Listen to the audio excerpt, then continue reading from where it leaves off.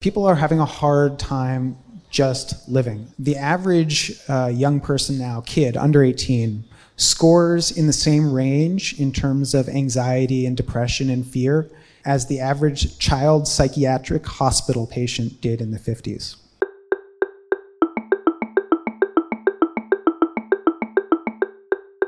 This is Chilka Institute podcast and its pilot episode featuring Malcolm Harris, the author of Kids These Days, a book that immediately became a bestseller and drew attention from a wide range of media, including the New York Times and the Financial Times.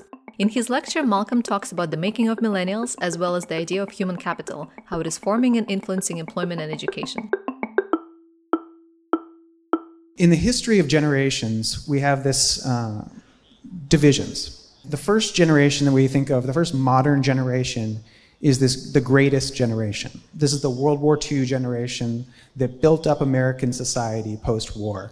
Their branding is really excellent, you can tell, the greatest generation. That's something they clearly came up with to describe themselves.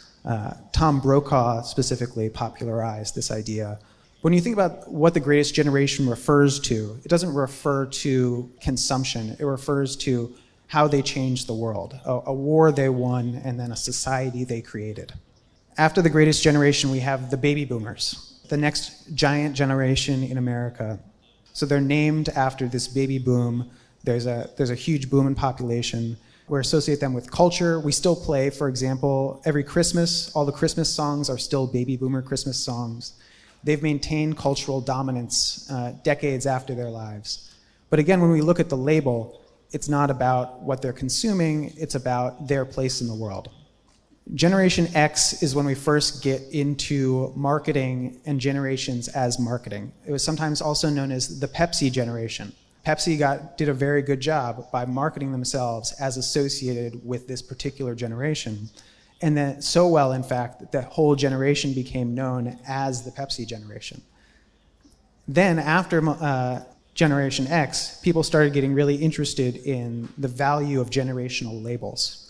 Two guys, William Strauss and Neil Howe, invent the label of the millennials. They are marketers, as is Jean Twenge, who is the person who came up with the label iGen, and she's a marketer.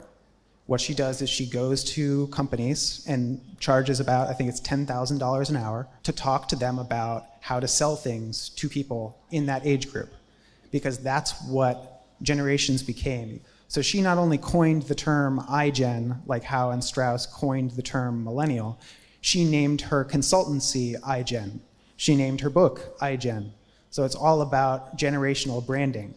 Now she is not herself iGen, nor is she a millennial. I think she's Generation X. So we have, again, people profiting from the use of generational labels. But millennial is the first generational label that gets used globally. The greatest generation wasn't the whole world. You couldn't talk about the German greatest generation, for example. That wouldn't go down so well. They'd have to come up with a different name. But millennial is everyone. Everyone's a millennial. You're all millennials. I'm a millennial. In China, they're millennial. In Indonesia, they're millennial. Everyone's a millennial. So it's the first global generational label. And at the same time, it's used as a sort of metaphor for the nations themselves. Now we're going to get into talking about what millennials actually are. In 1973, the US leaves the gold standard. In 1980, the anti-worker Reagan regime takes power in the United States. Divisions start happening between productivity and wages. And over time, the position of workers relative to their productivity decreases. You get worse and worse off over time. The gap from 1970, where you've got major sector productivity at 100 and wages roughly congruent, by the time we're talking about now, and now it's even worse into the 2000s, it's doubled. So productivity has doubled while wages have stayed the same. And that, I think, more than anything, that experience of productivity increasing while what you get out of it decreases or stays the same, stays flat, is what characterizes the millennial experience, especially in America. So what is the rate of exploitation? The rate of exploitation is the divergence between labor productivity and the wage rate. And this is such a useful statistic in terms of explaining what's going on in society that it's amazing that we never, ever use it. And no economist in America, if you ask them, what about the rate of exploitation? They won't even know what you're talking about. In fact, I think the only government to ever use it or consider it was the Soviet Union, because it is a Marxist statistic. And the reason that Americans don't like talking about the rate of exploitation, in fact, don't even recognize it, is that you necessarily have the division between classes. So if you've got a rate of exploitation, that means you have people who are exploited and people who do the exploiting. Americans don't like to think of our society in that way. We like to think of it as one big society where everyone is trying their best and gets rewarded accordingly. You can't explain millennials and what's happened during our lives without understanding the class system, without understanding the rate of exploitation. One of the ways we find to talk about it, because it's hard for millennials to talk about our historical position when we don't have the words and the statistics that we need to make sense of it, is in memes. A fun and playful way to sort of see how screwed we are and talk about how screwed we are generationally, and maybe fight back a little bit to communicate, push back against the baby boomer hegemony, the baby boomer domination of the discourse. Why don't you call and ask if they're hiring? Which is a very common thing to say to young people. It's like, why don't you go get a job? Just call the company and see if they're hiring. Of course, they have no idea what it takes to get a job or how people get jobs anymore, because they haven't searched for a job in decades. Things like buying a house. So asset prices. This generation got really lucky in terms of asset prices. Houses were very cheap, and then they got very expensive during the course of their lives. That means that this generation profited a lot, even like more than income in some cases, just from the appreciation of the value of their homes. Whereas millennials then have to pay rent in those homes. And this has made life difficult for millennials. The average millennial in the United States is $30,000 in debt just for education. And that's average. You have people who are hundreds of thousands of dollars in debt for education. When older people said, go to school, work on your credentials, then you'll be set in this economy, this is sort of what we've encountered instead. In 2008, the federal government, the Obama administration, nationalized almost the entire student lending system, which we don't talk about that much because it didn't go well. And what that ended up doing was nationalizing all the profits. So the most profitable corporation in the United States is the government student loan system. They make about $15 billion a year in profit off student loans on accident, and they don't know how to stop. Elizabeth Warren, who's a big politician in America, asked the accounting office, how do we stop making profit off student loans? And they wrote back and said, you have to profit off student loans. They are just profitable because millennials are profitable. But wait a minute. If technology is improving and we're getting more educated, why are wages down? If the thing that determines how much you get paid for your job is how skilled you are, and more people are getting more skilled, then why are they getting paid less? No one can answer this question. No one bothers trying to answer this question. It seems like it's such an obvious thing to ask. Like, why are wages stagnated? If we're working harder, we're getting more education, they were supposed to increase. And technology, God, aren't we supposed to benefit in some way from the existence of technology if we're more productive workers? How is this happening that we're not benefiting from progress? There are a few reasons. So the first is human capital supply. If you're an individual, if you're more skilled, you get paid more. That's great. But if you're a society, if you're the workers of a nation, for example, if there's more human capital supply, if there are more skilled workers, then companies have to pay less in order to buy one of them, because they only need a few of them. So one of the most popular phrases for millennials, for advice for millennials, is learn to code. So if you want to have a good life, you should learn how to code computers, because that's an in-demand skill, and then you'll always be able to get a good job if you can know how to code computers. The problem is, if everyone goes out and learns how to code computers because they were told that coding computers was important, or because Google convinced the public education system to teach all the students how to code, when it's time to go get jobs, suddenly there are a lot of coders and you don't need to pay them nearly as much. Suddenly coders got very, very cheap. And this is a tactic that corporations have used partly to lower wages, which is to convince schools that they should be training workers for the job market. And so schools right now in America are totally focused on the job market, to the degree that we're cutting not just arts and literature classes, but really basic, like cutting history classes from our schools in order to teach job skills that will ultimately just lower everyone's wages anyway. The market mechanisms that are supposed to kick in, that are supposed to reward you for being smart enough to go to college and learn to program computers or whatever skills you said you were supposed to learn, have not kicked in. And it makes us start to wonder whether those mechanisms ever existed in the first place, or whether it was just a nice story about how markets work. So one of the ways that the cutting edge of economists in the United States have started talking about why wages aren't increasing is this idea of employer monopsony. So a monopoly is when there's one seller. A monopsony is when there's one buyer. In a labor monopsony, you have employers, instead of competing against each other for workers, which is what theoretically they're supposed to do. Theoretically, Google is supposed to compete with Facebook for the best coders. And if they have to pay more, they have to keep paying more. And wages go up and up and up, and this is positive influence on wages for people. Employer monopsony is a different model that says, instead of competing with each other, the way firms actually behave is collaborative. They work together to push wages down. And this happened explicitly in the tech sector, where a lot of the biggest companies, including Google and Facebook, had to pay huge fines for conspiring together to keep wages down for coders. And these are the coders. These are the people who work for Google, right? This is the best job that you could have if you're a millennial. And still, these companies are conspiring with what are supposed to be their enemies, supposed to be their competition. But when it comes to pushing wages down, they're all on the same team.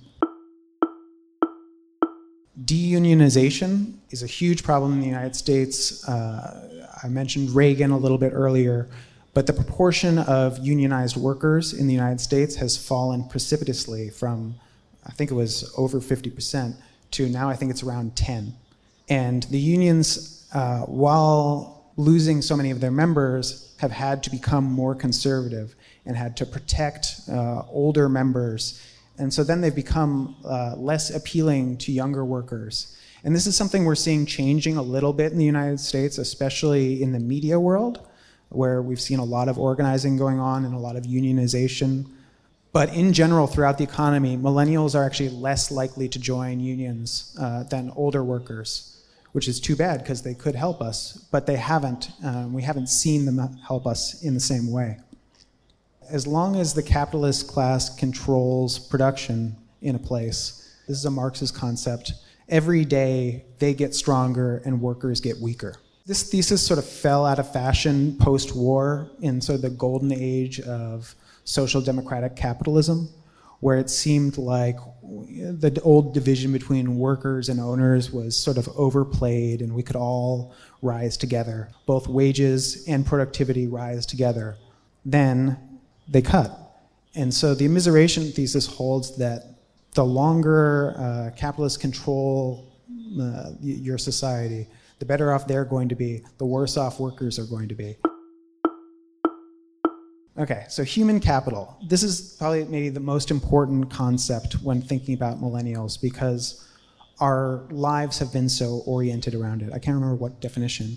It's a quantification of the economic value of a worker's skills and abilities useful in production. So if you imagine you could buy one of us as a worker, what would we be worth? That's what human capital is. And so for many of us, our youth was dominated by people telling us that we had to increase our human capital.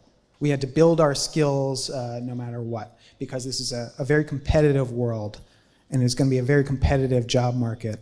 And the only way to make sure you would stay afloat is by accumulating human capital skills like a lifeboat.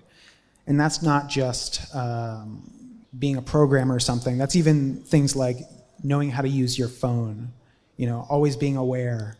These are small things, but they are useful for employers, especially in the US education system, the value to employers is highlighted above everything else. And so they've retooled our education system toward the production of human capital, with the idea that with more human capital, our lives would be better, productivity increases.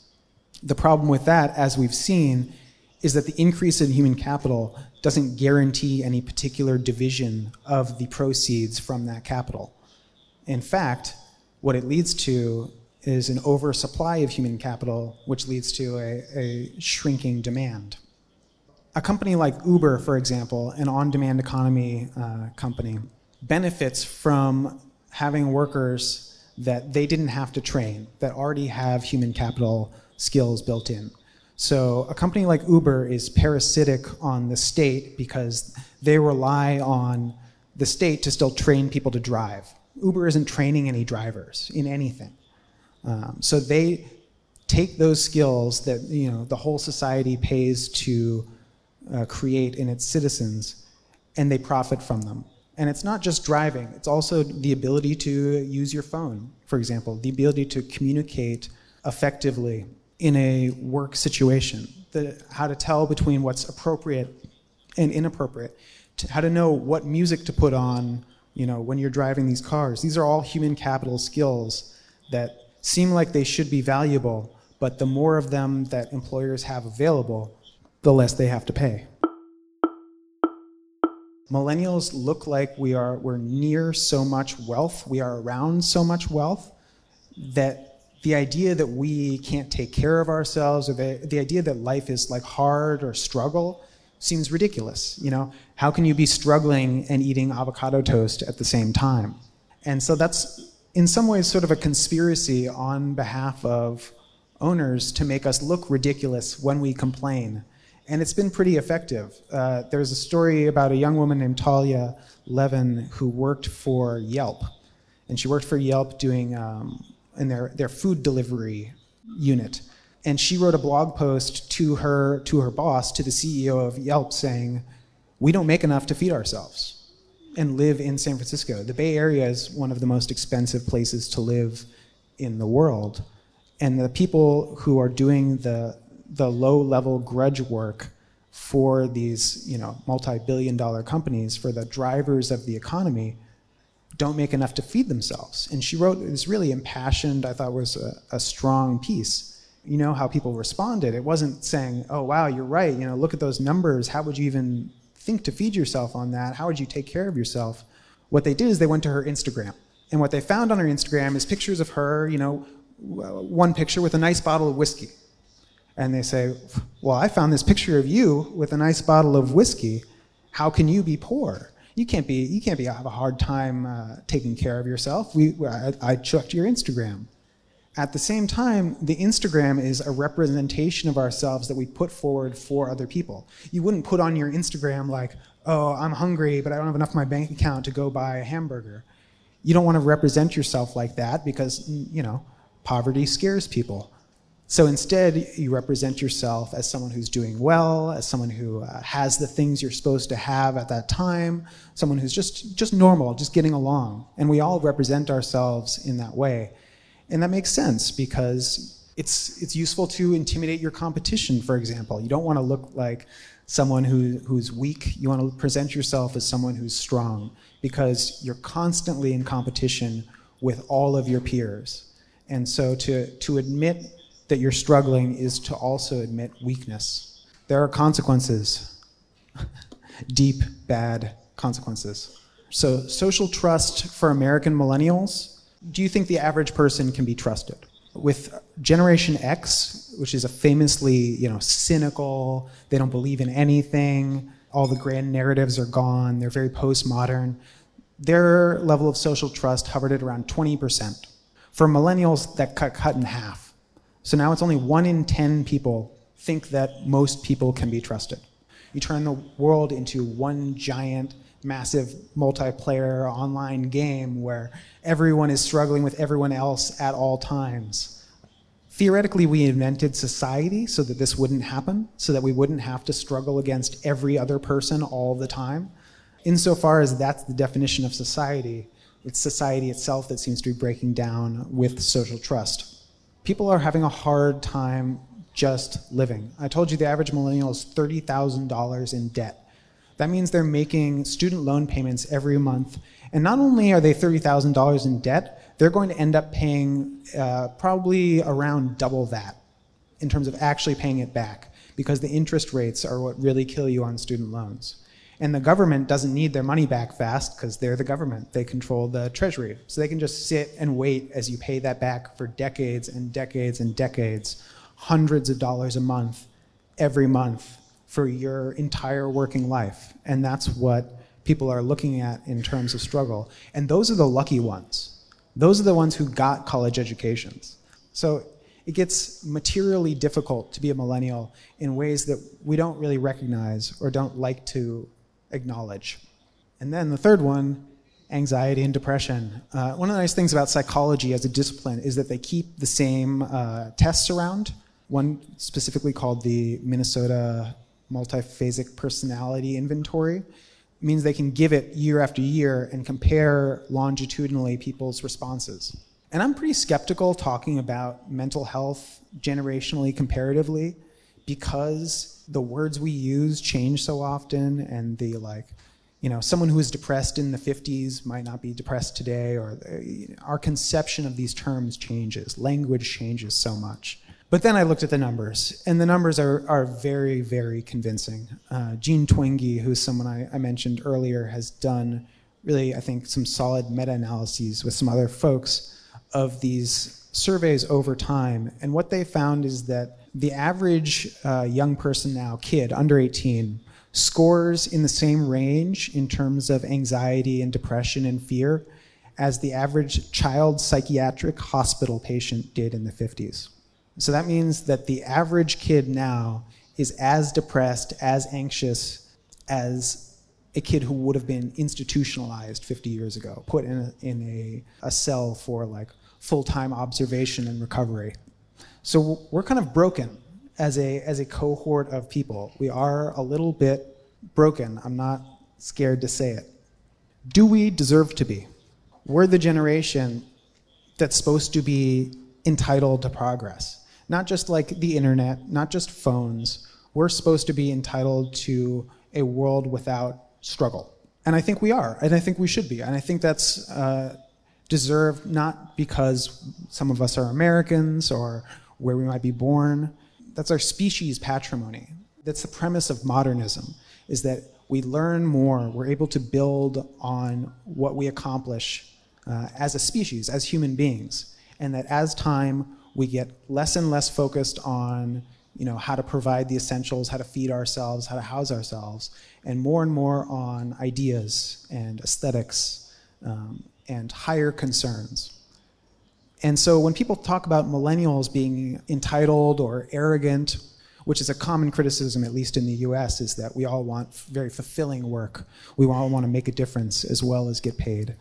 Well, I think that's bullshit. I think we are entitled to that. We do deserve, based on when we were born, to be able to spend our time on these higher concerns. That's the kind of world we were supposed to be born into. And even like happiness. Are we entitled to happiness? Maybe not, but we're entitled to a better shot at it than we've been given. So I think we need to embrace that a little bit, embrace that millennial entitlement. And yet, we are not entitled. In America, we have a system called Social Security that you pay into throughout your working life. Every paycheck, they take money out of your paycheck, and it goes to Social Security. And when you're working, that goes to support older people, and the idea is that in the future, you will also be supported by other workers. And it's supposed to allow you to retire at the age of 65. In addition, you have private savings. And if you talk to any American millennials about, are you saving for retirement? What are your retirement savings like? I have no retirement savings. No one even thinks about that. The idea that we'd ever be able to stop working and live on money that we've just saved seems such an antiquated idea. They like the idea that this is an antiquated idea. So Social Security, for example, they say it'll be insolvent by 2034, and Medicare is the program that cares for elderly people for their health insurance, which is also free after a certain point in America. at least has been in the past. So the actuaries say that the average millennial couple, the average millennial household, will pay over $1 million into Social Security over the course of their working lives. They'll have $1 million taken out in taxes from their paychecks just directly. Then you survey millennials and you ask them how much they expect to get back from that, average $1 million that they're going to put in as households. 51% of millennials think they will get $0 in Social Security returns. Nothing. That they will have, that the whole thing will just be bankrupt. Something I've always found interesting is that American millennials still support this program that they think they'll get nothing out of and will just be giving $1 million to old people. Which I think speaks well for us, as a cohort, is that we see the value of the idea of social insurance, even if it hasn't been awarded to us in the same way that it's been awarded to other people. We're not saying we're not going to pay these taxes anymore because we don't think we're going to get anything out of it. We still want to pay to support older people. We're just very pessimistic about our situation. The easiest way we have to characterize generations is through consumption data. We generate it automatically whenever we buy anything. In America, at least, we think of consumption as choices that reveal who we are. So if millennials are living in smaller houses, that must mean that millennials are people who like living in smaller houses. We must find value in that. If millennials are people who don't have job security, who don't have benefits, we must be people who don't want job security or don't like benefits. Our fate must be something that we've chosen because our choices are to embrace it or nothing. There's really no choice. You can embrace it or you can be sad about it. To close, I want to talk about how we can think a little bit better about these questions and about the millennial discourse. One way is fact-based claims. A lot of the claims about millennials are really just wild generalizations that have nothing to do with the evidence. People like hearing those. They find great purchase within the media just for talking about millennials. Anything about millennials. It's a great branding term that's been sold to us by branding artists. We can counter their work, their branding artistry, by looking at facts, by looking at longitudinal facts. We don't need to be looking at just like the last couple years. We need to be looking at the last century, because that's where we fit in. We need to be looking historically. Watch out for projection. So a lot of the characterizations of millennials, especially the negative ones that we get from older generations, are projections from those older generations about their own guilt about the historical role that they played. If you got more out of society than anyone had ever gotten before, you were the wealthiest generation of all time, and you happened to, let's say, ruin the climate forever, you wouldn't want to identify that way. You wouldn't want to, take credit for that necessarily. You find someone else to blame. And so you blame those entitled millennials with their iPads or whatever. They must be what's wrong. But that's guilt projection from older generations about what their actual role has been in society. And so we need to keep them accountable for what they've actually done as opposed to what they're able to project onto us. Beware marketers. I said this is a recurring element, and not just because they're my professional competition, because they are my professional competition, but you should ask, who pays people's bills. If they're a writer about millennials, you should wonder where they're making their money. Like Jean Twenge, for example, she'll get $10,000 to go talk to the American Petroleum Institute about how to sell tiny cars to millennials, for example, because we don't want regular-sized cars, we only want tiny cars. And if someone's doing that, if you're speaking to marketers, you're by definition speaking to capitalists, because laborers are people who only have our work to sell. If you got something else to sell, you're a capitalist. So people who get paid to talk about how to sell things are only talking to capitalists, and that's the people they're interested in appealing to. That's the version of the millennial that they're selling. So we need to call them out and ignore what they're saying. The question is who benefits, and we need to think about that constantly, not just in terms of who benefits by what's happened to millennials, but that which is an important question, but also who benefits from talking about millennials the way we've talked about millennials. Who benefits from this, avocado toast stereotype? It's not me, but there are people out there who do benefit from this current state of affairs, and they have addresses. We should find them.